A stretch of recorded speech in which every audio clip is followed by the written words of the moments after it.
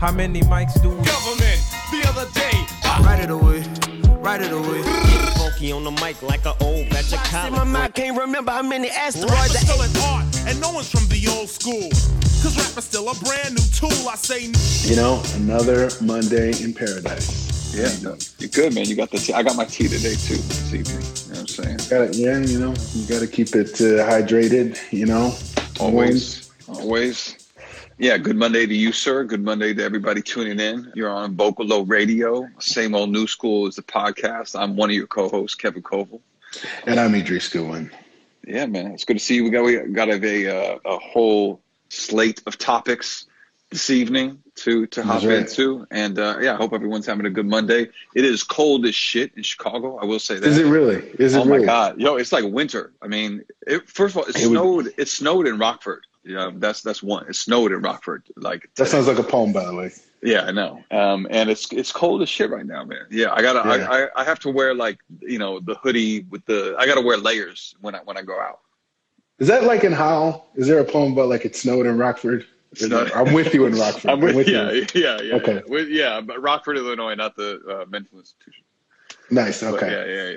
Yeah. I'm with you. You know, Chicago is as advertised. Of course, that's what it's doing. Yeah. And you know what's funny? I woke up this morning and it was like overcast and a little chilly, and I was like, well, guess we're doing this. And then by like 10:30, the sun was out, and I was like, oh, that's right. I live here. That's how y'all get down. It's lovely. It's a lovely place. It is. I can't get mad. Why would you? Yeah, man. So yeah, let's hop in. Shout out to everybody tuning in. Shout out to Vocalo. Shout out to Justin Mayer, super producer. Want to let people know that if you miss or if you want to tune back and run this back, you could always download and stream the podcast on Spotify, Apple Music, everywhere you get podcasts. Everything. It's everywhere. No, but what do they search under, Kevin Koval? Do they just put Same Old New School in there? Same Old New School, but Vocalo also has their own station on Spotify. So you could if you go to Vocalo Radio, you can find all our shit. So go to Vocalo Radio on Spotify, and then from there take you into Same Old New School. Yep. Shout out Millikan University, by the way, in the Millikan building. University all day. Yeah. Good to see y'all. Yeah, man. So what's up first?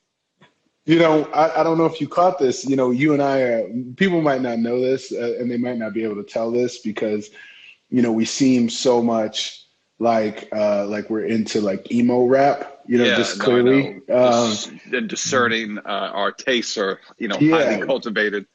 But we're also super, super into these battle raps. We're both battle rap nerds, and on any given day, one of us might text the other one just like such and such versus such and such. And that's it, nothing else. So I was very excited when I heard that the DNC had reached out to some battle rappers. And I thought they had reached out to battle rappers for like debate prep. Because that's who needs to, because that's first of all that interrupting, everything that like these politicians can't handle in Trump, clearly, like they're like, they just can't handle this guy. I'm like, it's because he's not battling battle rap. If you look at battle raps, like the debate is nothing, you know? Yeah. So I'm like, if they were smart, you know, if I was running against Trump, you know, I would get some of the best battle rappers to train me, you know what I mean? On the rebuttals, on the don't interrupt and turn it into bars and be entertaining. But what it was instead is it was like an ad. And it was like two rappers. It was Charlie Clips and was it DNA the other one, or is it DNA? Yeah. And these are like legends. These are like guys who put their work. Incredible battle rappers, Incredible battle rappers. And you know, and the scene is that like Charlie Clips is shooting baskets, and then DNA comes onto the court, and they start having this conversation, this discourse about to vote or not to vote in like rap form. And what did you think, Kevin Koval? Yeah, I mean, you know, it got spoofed by Deezus and Mero. So I will say, so, you know, when you make it to that stage, I think you've done the form like a disservice. Like it's bad. Like it's bad. It's a bad political ad. It's bad battle rap. I mean, I really love DNA and Charlie Clips. And as you say, like they put in their work. They are some of the best in the genre. But it absolutely feels like the DNC is trying to pander to young Black folks in a way where they're so disconnected it feels like they're like, oh, like this must be what, folks are sounding like and tuning into. And so let's try to reach this audience. But it feels like a reach well beyond their means, like not enough people in the office steering them in the right direction.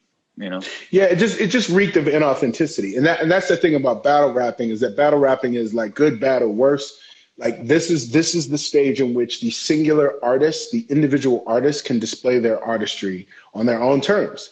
Hip hop, like the best of hip, it's like we don't abide by anyone else's rules. We self-govern. So, if we want to have the conversation about misogyny and gender politics, we're going to do a battle between male and female MCs, right? Like that's how we negotiate our gender politics. Like we don't conform to other people. So to see them sort of conforming to other types of norms of rhetoric or dialectic, it's like the moment it starts, you're like, ugh, and you just turn it off, because you go to a battle rap for surprise. You go for surprises. You go for authenticity. You go for, this is a platform in a context that is sacred and that exists on its own terms, not anyone else's terms.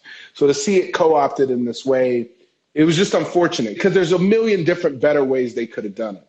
Yeah, you could have had these same rappers battling the politicians. Like it'd be ill to see DNA like battle Mike Pence. You know what I mean? Like even put him, like do the split screen where you like, you have Pence in the debate and you have DNA like going at him or something like that would be iller. Or just like, why didn't the DNC could just host a battle rap, like a battle rap competition? That's it. That's it. Yeah. Like it doesn't have to be about politics. It's just like, hey, because we're a democratic party, we believe in democracy, including free speech, and we want to show young people of color and urban people and really just young people, because battle rap at this point is universal. I mean, you got Russian people, like it's beyond just.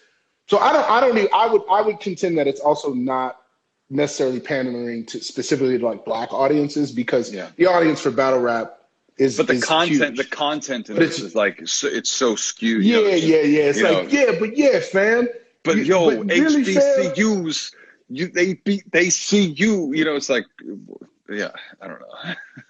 Yo, can I just also say, if I hear that one more time, I'm gonna vomit. Like if I hear like the black talking points, there's all these, and this is also like separately, like this is a play that I'm gonna write, is just like they hire these Black folks and then they give them these Black talking points about like, and he gave all this money to HBCUs. It's like, well, first of all, let's back it up. Why are there such a thing as HBCUs? Let's talk about that. Let's talk about why there's the existence of HBCUs. Let's talk about the gentrification that's happening around Howard University and stop. Like that's not.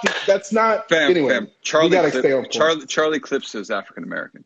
You know what I mean? And I just, being a fan of Charlie Clips's, never in my life in a battle have I heard Charlie Clips say African American. That's what I'm saying. The respect, it's the respectability of it. Like it just reeks of inauthenticity. Yeah. And they cut out in DNA's like last bit of the ad. They pulled back his like the cuss word he said or something like that. Like just herbs. Yeah, just like herbs. Just leave it alone. Tough, just let battle rap be battle rap. It was a commendable effort. It was a commendable effort, but it just makes me mad, man. It's just like, because you and I have been negotiating the co-opting and commodification of hip hop culture for a long time, right? Like even in our day in Chicago, they were out. The vultures were out. They were coming to the spots. They were like, you know what I'm saying? Like, yo, help us sell this deodorant. Help us, come like, hey, can you just say, like in your poems, can you just say something about like, radical STEM programming and how, you know what I mean? So this is it's just disappointing to see that they're still doing this. No, but I think you're right though. I think the turn would be to just let it be itself. And that's always the thing, right? It's just like anyone could come to a forum and be a fan, appreciate it, and help maybe give it another platform, but not if you're policing it, not if you're governing it. You know what I mean? That's where it begins to be, I think, susceptible, problematic. Like they turned off the comments in the YouTube clip. You know what I mean? Of course they did. But of course they did. But I mean, like part of it is like, but battle rap specifically and hip hop in general, of course, is like a culture of call and response. And part of the attraction to battle rap in this current form that we know it is the audience engagement. You know what I mean? And so just to see, you know what I mean? Yeah, you know what I mean? So just to see them, you know, kind of play the culture and not understand it for what it is. There's no surprise, but it is a missed opportunity and feels hollow and disappointing, you know? Like Hitman Hollow. So listen, this is Same Old New School. I'm one of your hosts, Idris Goodwin. Delighted as always to be with the homie Kevin Coble. Yeah, and it's right here great on to be with you. Home. Yeah, man. Yes, sir. So speaking of, you know, issues around hip hop, commodification, commerce, all that, but something certainly that if this reeks of inauthenticity, the DNC battle, this next joint, I think it just is a fount of authenticity. Have you seen Netflix 40-year-old version written and directed by Rada Black, a.k.a. Rodimus Prime? Yeah, Rodimus Prime. I have. Shout out to homie Tara Mahadevan for like, you know, when it dropped, she's like, yo, you would like this. You know what I mean? And everybody. Yeah. I mean, and I saw it. I mean, I'll tell you, I have some ideas and opinions. I really am, because I think, you know, she's a playwright in here, right? And an educator. And so, you know, in truth, a lot of what I was thinking about are stuff I've seen you go through. You know what I mean? And like shit that is pulled, you know, it feels like directly from, you know, your life in some ways. And this movie is my life if I didn't have a wife and children. Just FYI. Right. Like yeah. Well, why? Like this is what I would be doing right now at 40 plus. I would have made this movie.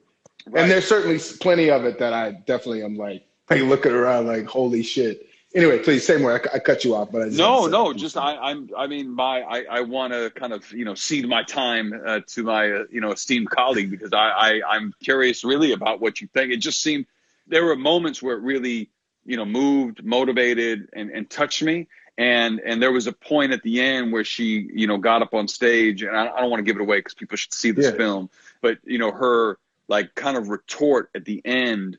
You know, really, like, there was a moment where she says in her rhyme, like, I'm my mother's daughter, and she shouts out her mom's. And I'm like, damn near, like, my eyes got glassy. You know what I mean? Yeah, definitely. But I'm really curious just about, like, how real this is for you and how odd it must be to see it. My guy.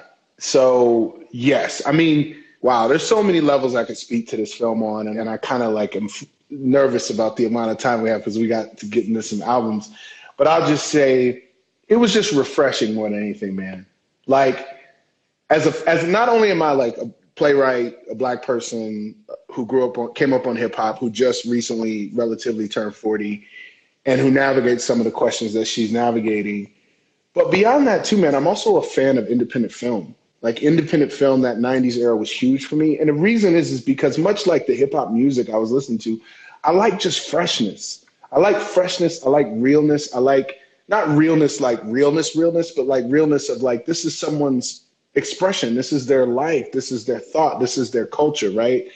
That's what I feel like film should do. You know, I love the French New Wave. I love I like my popcorn movies too, but I just also love just, I'm gonna bring you into my life. And so it was just like, it started off and it felt somewhat familiar, you know, just like, oh, the struggling artist, boom, boom, boom.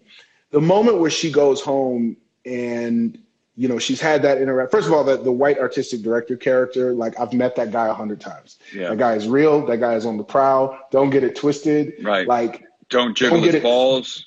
Yeah, no, please don't touch that man's balls. But like it's still like, that's still in effect. And when she like chokes dude, I know that's what everybody, you know, people really have been pushed to that moment. Right. Yeah. And, you know, and so, but the moment she's home and she starts rhyming and she starts like rhyming, and she starts like being like going in, I was like, I love this movie. I was like, I literally paused the movie and was like, I love this movie because then she's like, I'm gonna put out a mixtape, The moment she goes to Homeboy's home studio, I'm like, okay, this is eerie. I've been here before. Like, this is Aloe's house. Shout out DJ Aloe. This is St. Pete's house. This is like you know what I mean? Like, just, I've been in that place so many times. and just the journey she goes on. But it really is deeper than that too, where it's like, it's about self-discovery. It's about that line that we have to toe, not just as like artists, like, do you sell out? Do you keep it real? But also of like, I was reared in hip hop culture, which has its own set of rules and norms and modes. And then there's this other thing that has its rules and sets and modes, but it forces you to be someone else. And then it's that collision. And that's what the movie's about. It's about this collision of cultures, expectation, and how the self and validation plays into it. It's really a testament about what hip hop tells you to do, which is to fucking be yourself and to believe in yourself, but moreover, to invest in yourself, like really invest in yourself and stop going for the okie doke. Because these motherfuckers will never fully appreciate you. That artistic director that will never get you, will never take you on your own terms, will constantly ask you to change your shit. Like, it gets celebrated. When she does that, when she switches it up, she gets celebrated. Yeah. And she's like, this is not, Yeah, this is not, well, and, we were just talking about Charlie Clips and DNA and battle rap being essentially like kind of co-opted what it feels like by the DNC and used in a way that isn't authentic to the form. And yeah, this is in some ways like her desire to, make a mixtape and finding her voice in the form it's authentically her own, and I think that it's beautifully said what we said, that hip hop really ultimately asks you to be yourself. And it asks you to be yourself without apology. And I think that's the strength. I think, this film reminds me for a number of reasons of She's Gotta Have It, the first full-length Spike film that I saw in that, I guess probably in the 80s, end of 80s, but not only because it's in black and white, but because it does have like that beautiful independent spirit that is borrowed from, I think, like a number of other genres and not American genres of cinema.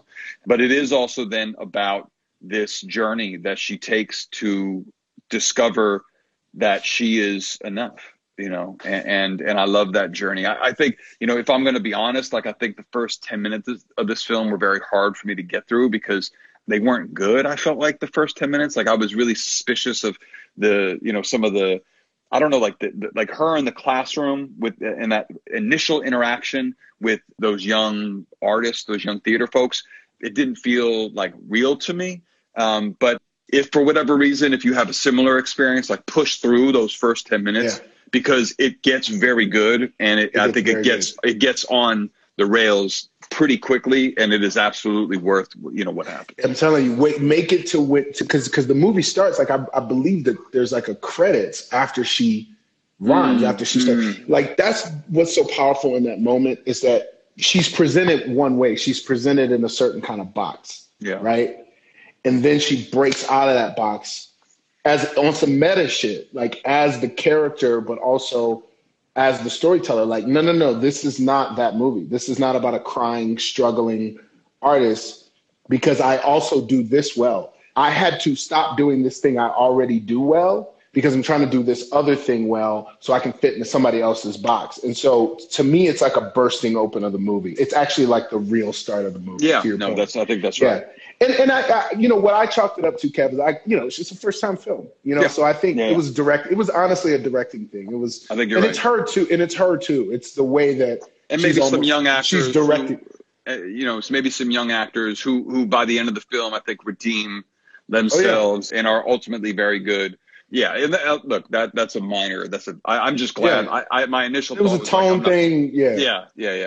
Some great, a tone thing. Some great cameos in here too. Absolutely. Yeah. So how many stars are you giving it, Kev? Out of 4 stars, how many stars are you giving it? 3 3/4. You know what I mean? Like, I think it's like, if I'm going to teach a hip hop film class and I have 20 films, it's making it, maybe, you know what I mean? And I think that's significant because I think it's a really good film and I think it's a welcomed addition to a growing canon in that genre. What about you? I think it's also it is the only film. There has not been, in my opinion, a solid hip hop culture fictional film that speaks to this particular moment we're in a while that I can think of. Also from the perspective of a woman and a woman who's older. And I mean, that shit don't. Yes. But that's what I'm saying.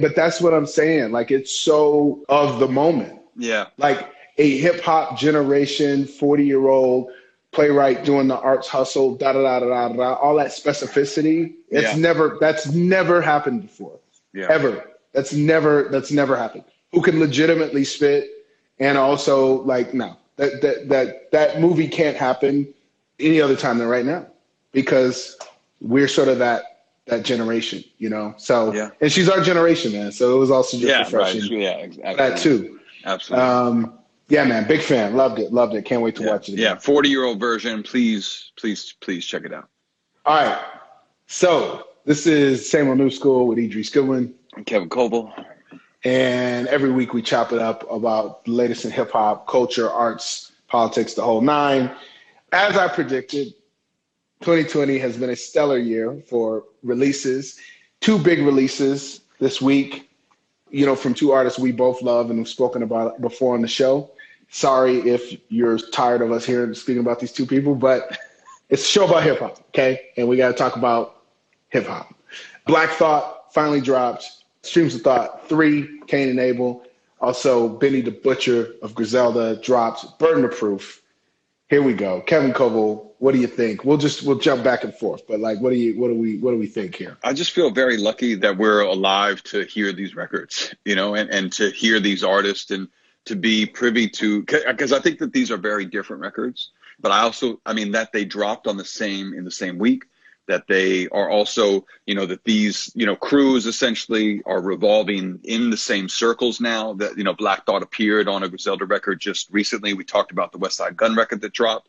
It's significant.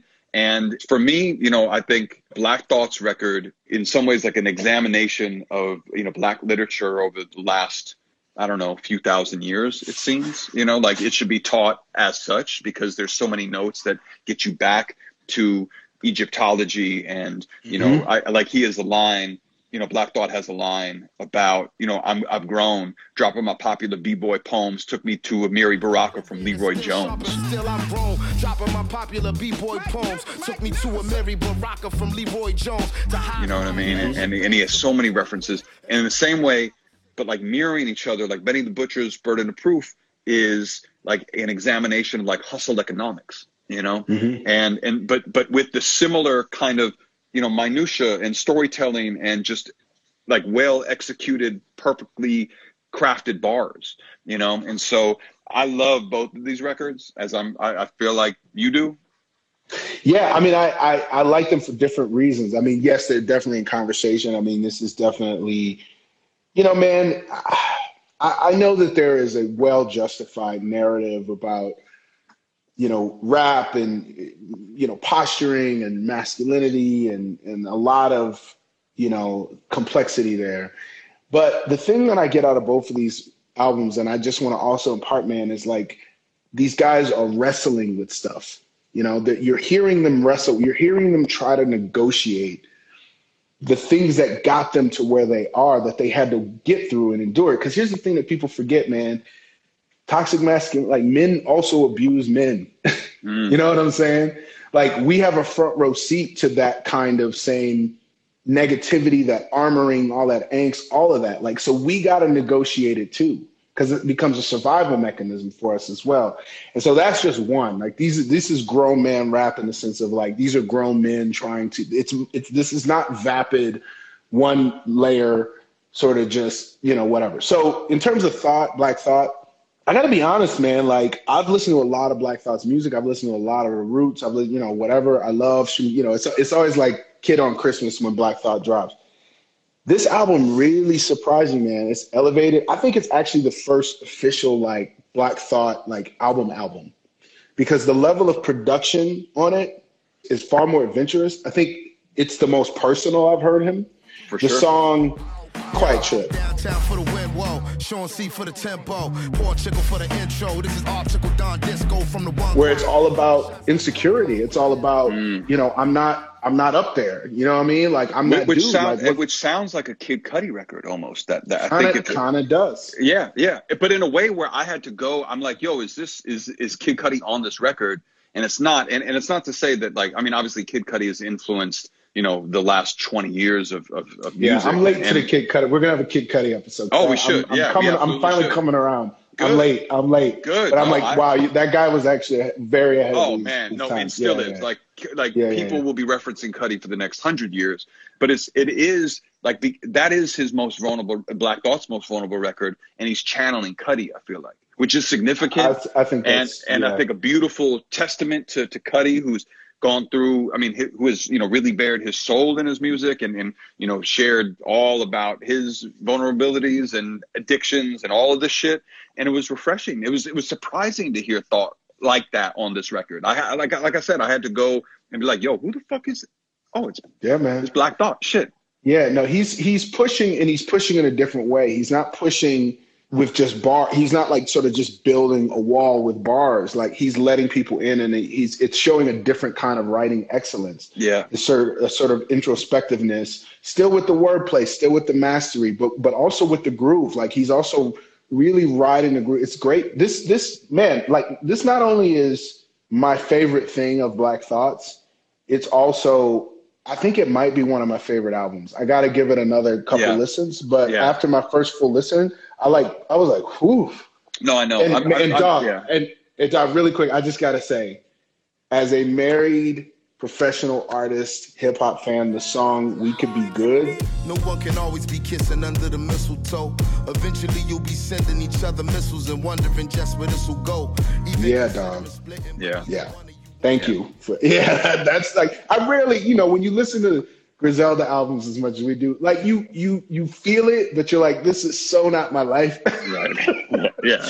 And so when you actually hear a rap song, you're like, shit, okay.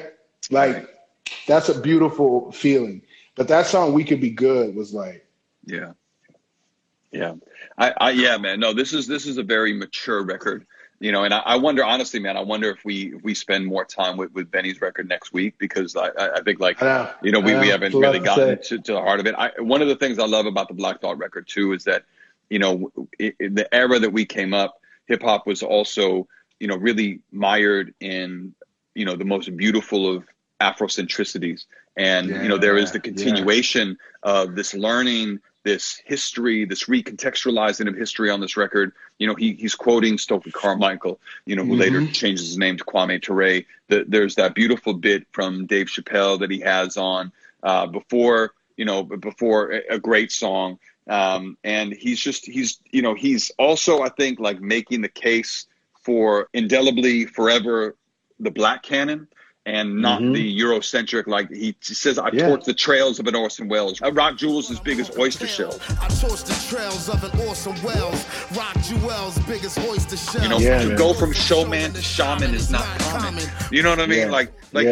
Gems and gems and gems. It's fucking clear that his being on the fucking Jimmy Fallon show, he's like standing, like awake, like near this clown all day, and just be like, this is not it, fam. You know what I mean? Like yes, exactly. Which they can't call him on NBC. They can't call him that on the show. They call him Tariq. If you notice, they call him Tariq. They don't call him Black Thought. Oh shit! Right, but he's still black. But you're right. He wear the shades because he's seeing it all. But yeah, man, this album's literary as fuck. And I've been saying this for years. Every time that damn MacArthur Genius thing comes around every year, I'm like, talk to me when you give Black Thought his shit. Yep. Give Black Thought his shit. And then I'll take y'all seriously. Yeah. But I'm sorry, Lin-Manuel Miranda does not get one until you get. I don't recognize it until Black Thought gets one, because what in this album is Pulitzer Prize level literary, easy Black literature canon done, and I'm out. Yeah. Right. W.B.E. Du Bois. Black Thought. Black Thought. But yeah, the Benny. We're gonna get into Benny next week. You knew it though. You knew it. You tried to tell me. No, it's all right. Yeah, Benny next week, because definitely a lot of thoughts and surprises on that. But I enjoyed that in a different different experience with that one. Yes, sir. All right, man. That's a wrap. All right, shout out Buffalo Radio. Same old. All right, y'all. Peace. Peace.